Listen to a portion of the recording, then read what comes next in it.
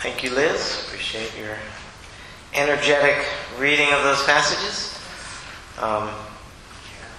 So, a couple quick things, then we're going to do our pairing and sharing, which is kind of be real important to kind of get some things going into your mind for how I want to pull all of this together. So, there are some things, especially for progressive Christians, that we don't necessarily find comfortable about this Lazarus story. Because it can end up focusing on miracles of Jesus, but what does that mean for us? I mean, can we bring somebody back from the dead? Is that what this means? You can look at it that particular way, possibly. And it can be maybe difficult to grapple with. But we're not actually going to take that angle on it today. Not because I want to avoid it, but because something else kind of came to me at it today.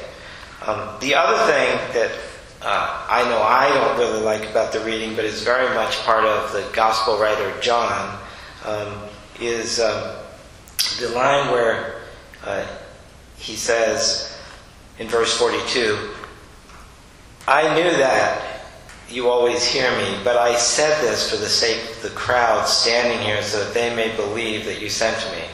So Jesus is doing this authentic thing, and then he pauses to say, God, I already knew this, God, but I'm just doing this because they need to hear it. And it sounds a little showy to me. It just doesn't come across real well.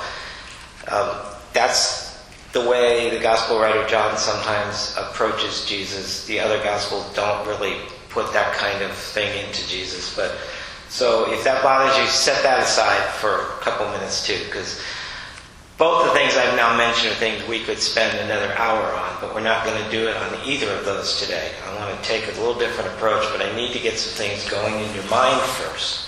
So as we do that, you saw I'm going to be playing off the line about there being a bad stench when something dies. And its connection to how sometimes we feel about the times we live in and the world we live in. So I'm going to invite you into our pairing and sharing time to discuss the times that we live in for a few minutes. What horrifies or scares you about these times that we live in? You can share on that. Also, what is it about these times that we live in that give you some hope? All right.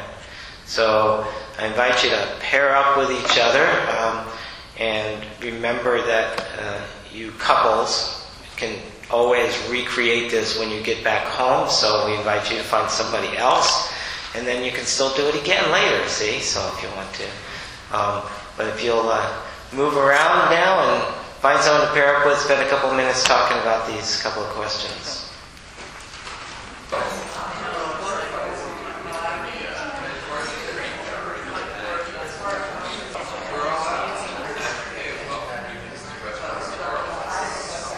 I invite you to find a nice natural conclusion to your conversation.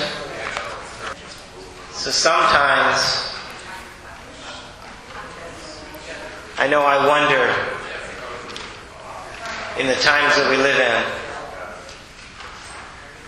will it ever end? It seems like every week something horrible happens.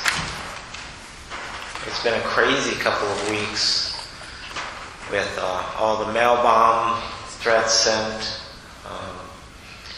and with what happened at the Tree of Life Synagogue in the Squirrel Hill neighborhood of Pittsburgh. What will Monday bring? I hope you had some good conversations, but I hope to be able to do as some of the things that are kind of like the things that are not good, the things that are a stench, the things that stink about the world we live in right now. I hope as they are now, through a little conversation, alive in your brain, that you'll let them just stay there, maybe in your heart for a few minutes. Because I want to take you through a little bit of the process that Jesus goes through in this reading, and how I think it's a call for us to consider how we deal with the different steps of this process. First of all, when he hears about Lazarus, who he knew, he's greatly disturbed in spirit and deeply moved. So that's the first thing that happens. And I think sometimes with not knowing what's going to even happen tomorrow, sometimes we say, I don't know how much more I can take, and we distance ourselves from the next tragedy. We depersonalize it because it can be exhausting to get greatly disturbed in spirit and deeply moved over and over again.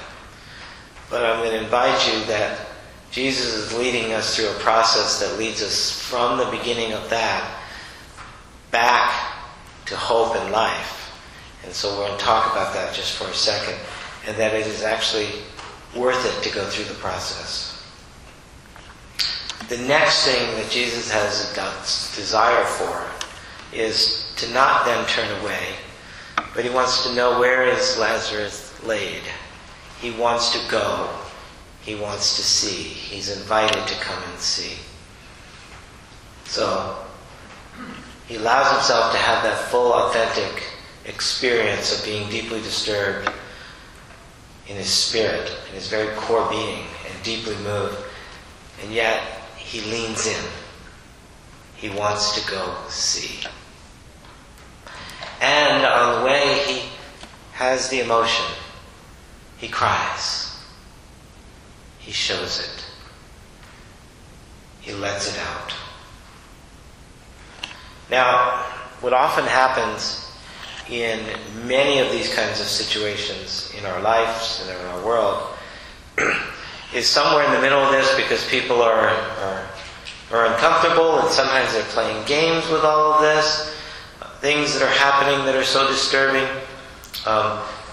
That's in the middle of this experience that Jesus is having. He has to deal with that, because basically there are those in the crowd who are showing doubt and skepticism. Why would he be deeply disturbed? Why is he crying? He can just wave his hand and take care of it and make everything better. Why doesn't he just do that? So in the midst of his honest experience, he has to deal with skepticism. He has to deal with doubt. He has to deal with criticism. It seems reminiscent of a lot of what's happening in disturbing situations in our world today. Then he gets there and he wants to look. And he's told, no, you probably want to stay away because it smells really bad in there. There is a stench.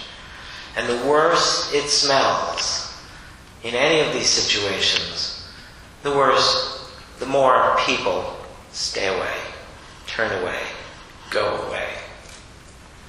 But no, Jesus is willing to be there in the middle of the stench. A call for us as followers of Jesus to look at ourselves and how we go through this process. And when there's a big stench, are we willing to stay in there, in that moment, in that experience, in the full humanity of it, with our fullness of our spirits? And then we see the beginnings of hope happening. We see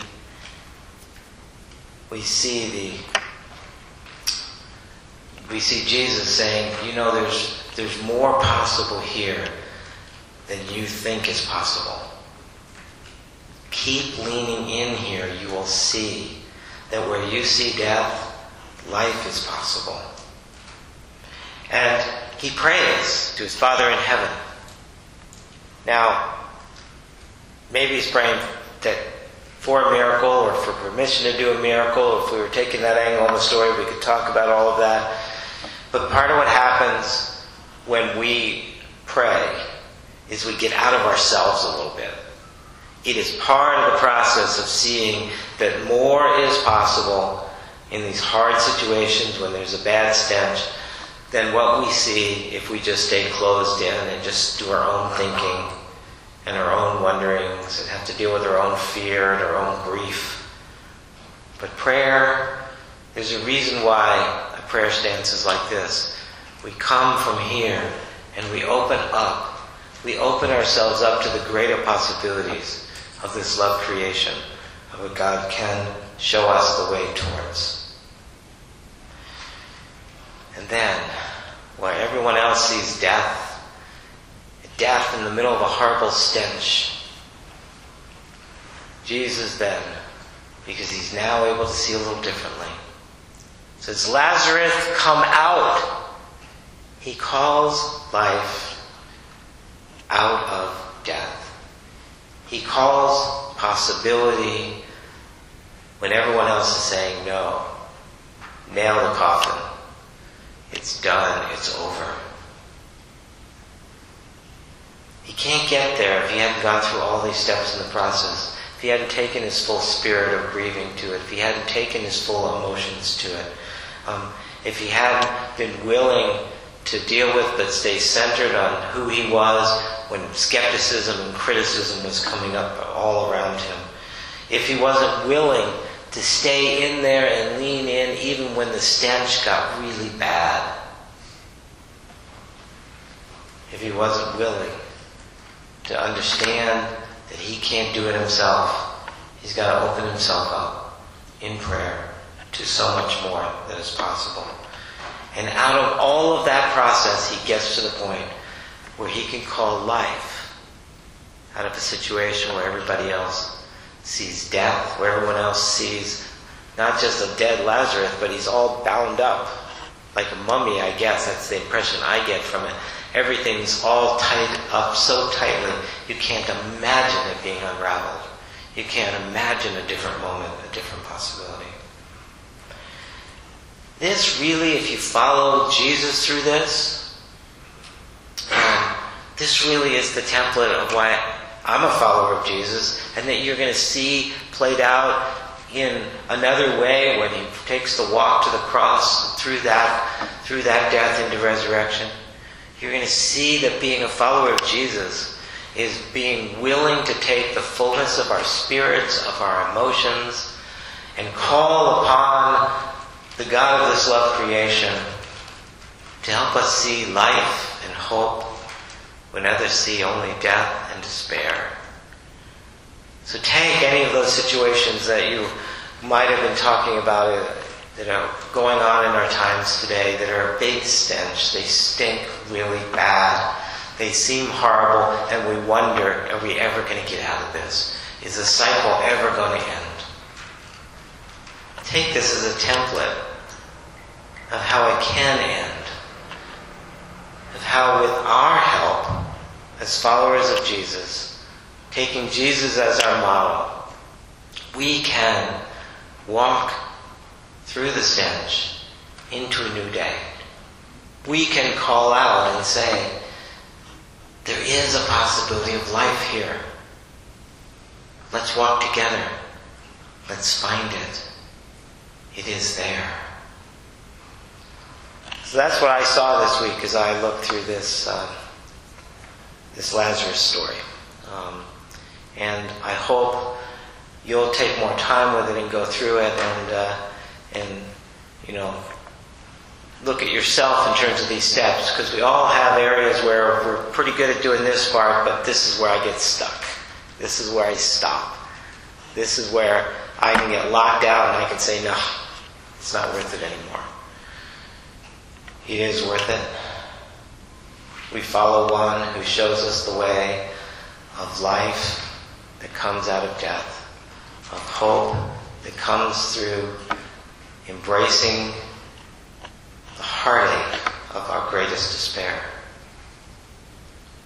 May we be blessed this day as we lean in toward the stench wherever we find it.